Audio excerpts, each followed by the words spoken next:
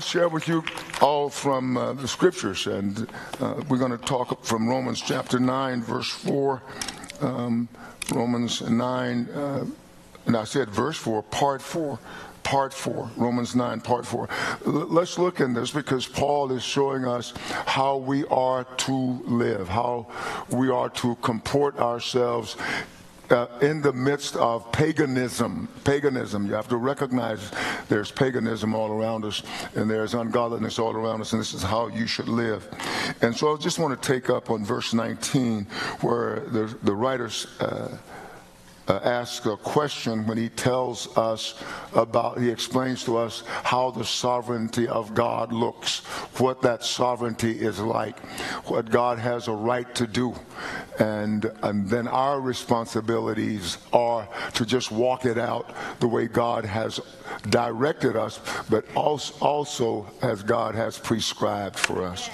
So he asks the question, you will say to me then, why does he still find fault? For who has resisted his will? And so those people who are antagonistic against God are always looking for a way to bypass God, who are looking for a way to do their own thing.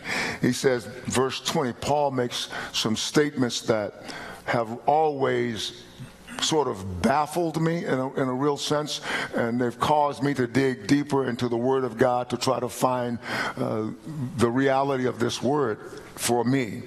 So Paul answers in a way that for many years I could not fully grasp, and perhaps I don't grasp fully now, but I do more so. He said, but indeed, O man, or hey, we would say, hey boy, what's wrong with you? But indeed, oh man, who are you to reply against God? Who are you to contradict God with your answer? How dare you contradict in such a way? That's what he's saying to him. He says, but indeed, oh man, who are you to reply against God? Amazing question he asks. And he asks a question knowing the anticipated answer. He says, will the thing formed say to him who formed it, why have you made me like this? Does not the potter have power over the clay? From the same lump to make one vessel for honor and another for dishonor? You have the right as the potter. You have to make from the same lump a noble vessel and an ignoble vessel. So you would never gripe against the potter. Why are you griping against God? That's what Paul is saying. Verse 22. What if God, wanting to show his wrath and to make his power known, the key phrase here is endured with much long suffering. Amen. That's the key phrase here. Endured with much long suffering the vessels of wrath prepared for destruction, and that he might make known the riches of his glory on the vessels of mercy, which he had prepared beforehand for glory, even us whom he called, not of the Jews only, but also of the Gentiles. So Paul tells us, we look at things the way they are and we gripe against God sometimes. Sometimes even believers say, I just don't know God. I just don't know. Because we have an earthly way of looking at things. And sometimes actually we could safely say we have a diminished way of looking at things. We have sometimes, if you will be kind to me, we have an ignorant way of looking at things. Being unaware. Amen. That is ignorance and not aware. We are not aware of the way God does things. And so what he is saying is that God made these vessels. And since God knows the end from the beginning, I like that idea, that expression, that he knows the end from the beginning. So how does this help us? It helps us to make, quote unquote, sense, godly sense, not natural sense, of all the things that we see around us. And we should know that we have been set apart for glory. Amen. Never forget it. Set apart for glory. No matter how bad things get, we have been set apart for glory. And so he says here, Paul says here, and this language is what I call a school zone. If you don't slow down, somebody might get hurt. There may be somebody in the crosswalk. This is a school zone. And so you can see it because God knows the end from the beginning. Therefore, when God is not informed by what might happen or what is going to happen, he's not informed by that as much as he is his desire for everything. His desire for everything. He's not going to say, oh my goodness, this is going to happen. But what God does, he makes a thing, he made us, and he placed us, a man in the garden, knowing that this is the way it's going to pan out. But still, he says, I will be able then to show my power. I will be able to bring these vessels that I've prepared for glory. I will bring them in by having mercy on them. And those who obstinately, stubbornly refuse to do what I want to, this is what is prepared for them. It's not like God never says, I'm preparing you to go to hell. Never. Never, ever. Hallelujah. So he says, Paul says, let me read this again without my interruptions. Verse 22, what if God, wanting to show his wrath and to make his power known, endured with much long suffering, gave every opportunity, I'm sorry I did it again, with much long suffering, the vessels of wrath prepared for destruction, that he might make known the rich, and that he might make known the riches of his glory on the vessels of mercy, which he had prepared beforehand for glory. Even us, so we have been prepared beforehand for glory. Even us whom he called, not of the Jews only, but of the Gentiles. And so then he says, he shows us how his long suffering works when he is about to die, give his body, his life as for the sin of the whole world. In Matthew 23, verses 37 through 39, he shows us his heart. It gives us context for those above verses I read. He says, Jerusalem, he came to the Jerusalem, and he says, oh, Jerusalem, Jerusalem, the one who kills the prophets. Now listen, Jerusalem, these are his people, and they kill the prophets, the people who are prophesying, explaining, the people who are preaching. Oh, Jerusalem, Jerusalem, the one who kills the prophets and stones those who are sent to her.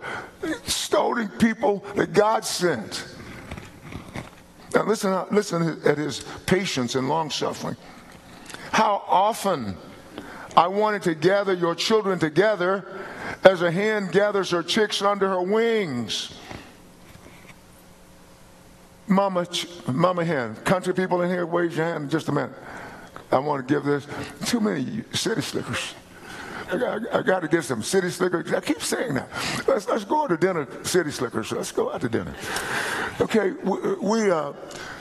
my mind goes back when an animal would approach the chicken, the hen, the mother hen, on the barnyard. It would a dog would growling and running to her chicks, and to her, she would squat. And firstly, she would squat, spread her wings, giving her life for her babies. This is the imagery. This is the imagery. They would run under the wings and stop. If the dog kept, she would leave them knowing that she was going to give her life and attack the dog. Jesus knowing. He says he's going into Jerusalem to die. How often I wanted to gather your children together as a hen gathers her chicks under her wings, but you were not willing. Wow. Man. And he gave his life. And he says to Jerusalem, speaking of the Jewish nation, he says, your house is left to you desolate. For I say to you, you shall see me no more till you say, blessed is he who comes in the name of the Lord. He is saying you must repent. Without repentance, you can't see this. You can't see the kingdom. Without repentance, you cannot enter the kingdom. That's a message that the world wants us to soften, but we must not. Amen. I remember hearing many years ago, Brother Oral Roberts says, whatever we compromise to get, we lose. verse 25. So we bring in other scriptural witnesses, and so Paul does too. He says, as he says also in Hosea, the prophet Hosea, the preacher Hosea, he says, I will call them my people who were not my people. That's most of us here. There may be a few people of Israeli derivation, but I don't think many. He says, and he says in Hosea, I will call them my people who were not my people, listen, and her beloved who was not beloved. That's us. You may have thought you were all that, but that's us. You know, we were not God's people, and we were not lovely. We didn't look good. We weren't beautiful. And it shall come to pass in the place where it was said to them, you are not my people, there they shall be called sons of the living God. And the pain in Paul's heart was that his own people, the people of God, the people God had brought to himself, refused God. And he says, I have constant grief in my heart. I see people who were not God's people. They were not God's seekers. I see them now. They are the people of God, the children of God. But my own people after the flesh refused. Wow, this is amazing. And so then he goes on to talk some more about Hosea. He says, Hosea chapter 2, verse 23, rather. He said, the scripture reads, then I will show her for myself in the earth. This is the scripture Paul was referencing. And I will have mercy on her who had not obtained mercy. And he called Lo Hurama, mercy. And then I will say to those who were not my people, Lo Ami, you are my people, Ami. And they shall say, you are my God. And that's who we are. We are here because of the mercy of God. We are people of mercy, vessels of mercy. Then he brings in, because he wants to convince his Jewish brethren, and he wants to bring in verse 27. And let me just pause to say, I am never, ever anti-Semitic. I would be anti-Semitic if I refused to tell the truth. But I am not anti-Semitic at all. As a matter of fact, I see myself and I see us, if we comport ourselves correctly, I want to make every person of Israeli, or if I may say Jewish derivation, I want to make every one of them jealous. Every one of them who does not know Yeshua that we sing about, I want every one of them, when they see Don Lavelle, I want them to be jealous.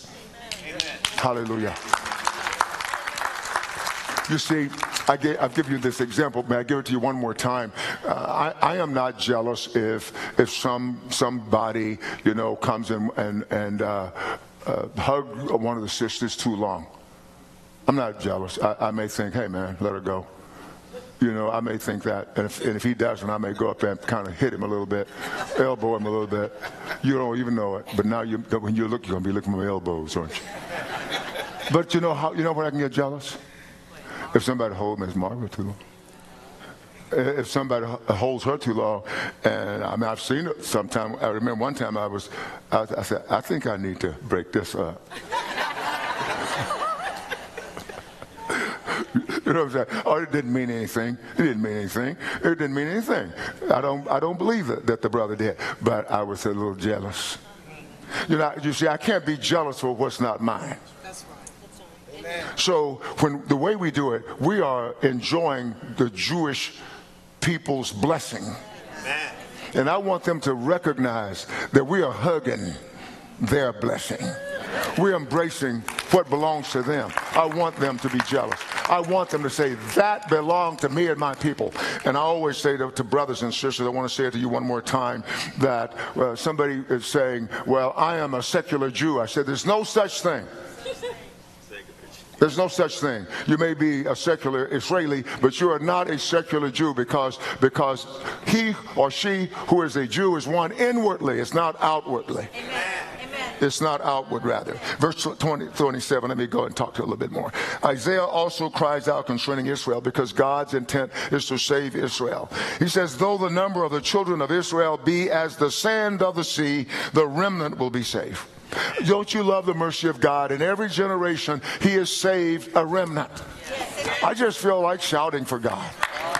That's He has saved the remnant. And you and I are, as it were, caught up in all of this amazing saga. We are part of it. You've got to rejoice in that, to know that God has written you in His book. I'm excited about it. I can't be casual about it. Amazing, amazing. Take your Christianity seriously. It's not like the old football example, 3 yards in a cloud of dust. That's how they used to play football in many Texas universities and colleges. 3 yards in a cloud of dust. You know, let's go full back up the middle, running back down the side, 3 yards in a cloud of dust. That's what they said about one of our greatest universities here in Texas. It's 3 yards in a cloud of dust. What did that mean? They never made a first down. They couldn't win like that. So we don't want Christianity where you can't ever win, as it were, because you're too busy being tackled. You're too busy thinking something else. He says here, I love this in Isaiah verse 28, he says, for He will finish the work and cut it short in righteousness, because the Lord will make a short work upon the earth. And Paul is writing all of this, putting this down in the book of Romans, so that somebody will read it and run. Amen. Hallelujah. When I read in Habakkuk chapter 2, verse 14, that the knowledge of the glory of the Lord would one day cover the earth as the waters cover the sea, I said, that was written for me. Hallelujah. What have you read in the Word of God? You said, that's for me, except you must be born again. You got, okay, I'm born again. That's it. That's all I want. You and I are written in the book. Yes. I can't be cute about it. I can't be casual about it. I am not calm about it. We're in this book. Hallelujah. Verse 29, it says, Paul goes on, he wants to win his people, and so he goes back to the prophets and he tells them what the prophets have said. But the crazy thing, in the generation where those prophets were prophesying, they were often maltreated. They weren't listened to. They were even sometimes murdered. They were murdered for telling people what God wanted them to know. Yes. And he says, and as Isaiah said before, this is verse 29, he says, unless the Lord of Sabaoth had left us a seed, this is like a cry from the preacher. Unless the Lord of Sabaoth had left us a seed, we would have become like Sodom, and we would have been made like Gomorrah. If the Lord had not had mercy on us, the Lord of armies, this Lord of Sabaoth, as those who are under the leadership and the protection of Yehovah or Yahweh, and maintain His cause in the war. You're part of His army. I'm a part of His army. You're a part of His army. And we want to maintain His cause. Amen. Whatever He wants, we want to give it to Him. Yes. Whether we're afraid, whatever our emotions are, let's give it to Him. Jesus Christ has given us everything. He's given His life for us. He died on a death that was not His. He endured pain that was not His to suffer. And He's gone through that. Why? For us. Let's give Him whatever He wants. Let's give Him whatever He wants. And then Lamentations, I think, brings it around. Lamentations 3:22. Lamentations 3:22.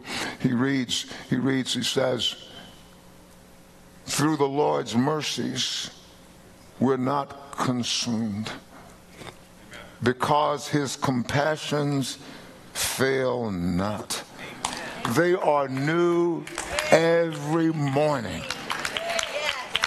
Great is your faithfulness. So we're not going to be like Sodom. We would have been what? Sodom, destroyed by the Lord, raining fire and brimstone on it. And then even Jerusalem is metaphorically called Sodom. You read Revelation chapter 11, verse 8. When everything comes to a conclusion on this earth program is over. The witnesses are described as being killed in Sodom, which is Jerusalem, had become so bad. And you and I can drift. We can drift away when we put our attention too much on worldly things. I want to encourage us. I'm not ever the kind of person who does not want you to have enjoyment as you go through life. My father taught us that we should enjoy whatever God gives us. But that doesn't mean that we should enjoy the world system I'm speaking of. That's not what we're to enjoy. I don't necessarily think that I am the example, and nor do I want you to follow me in the regard I'm about to say.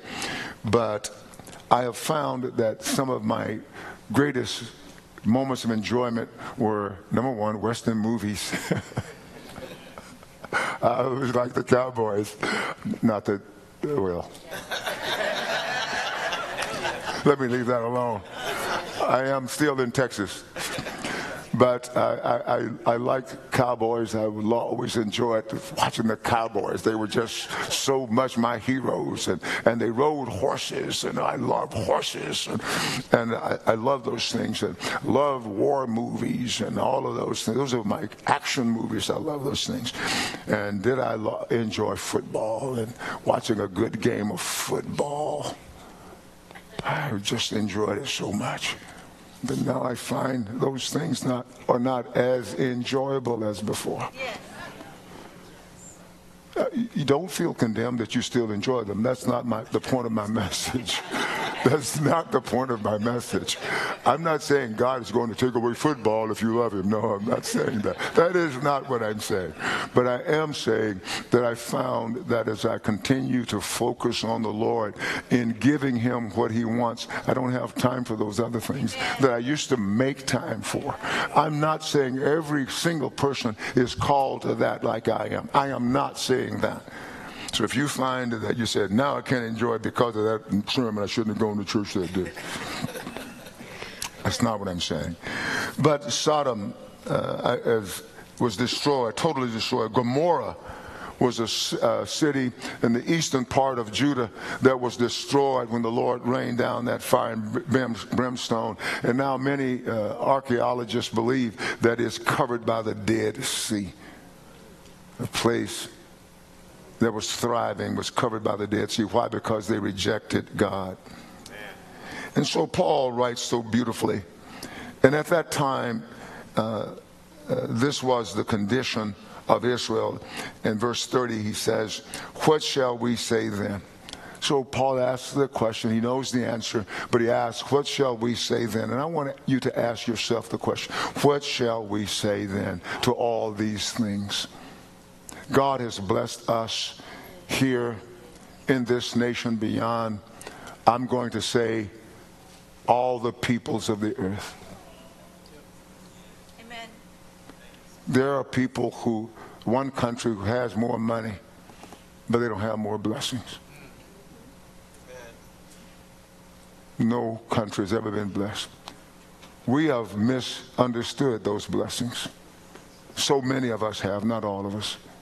And we have thought those blessings were just for our consumption, and we would be consumers of blessings all the time we're here on the earth, and then go to heaven and just consume that forever and ever.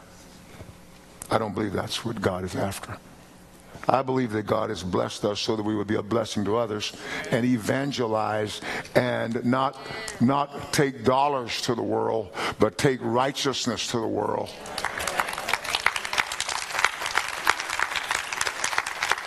And we have failed in that in so many regards. Although there are people who would say to me, no, Pastor, we've sent more missionaries to the world. Yes, but have we taken righteousness? Yes.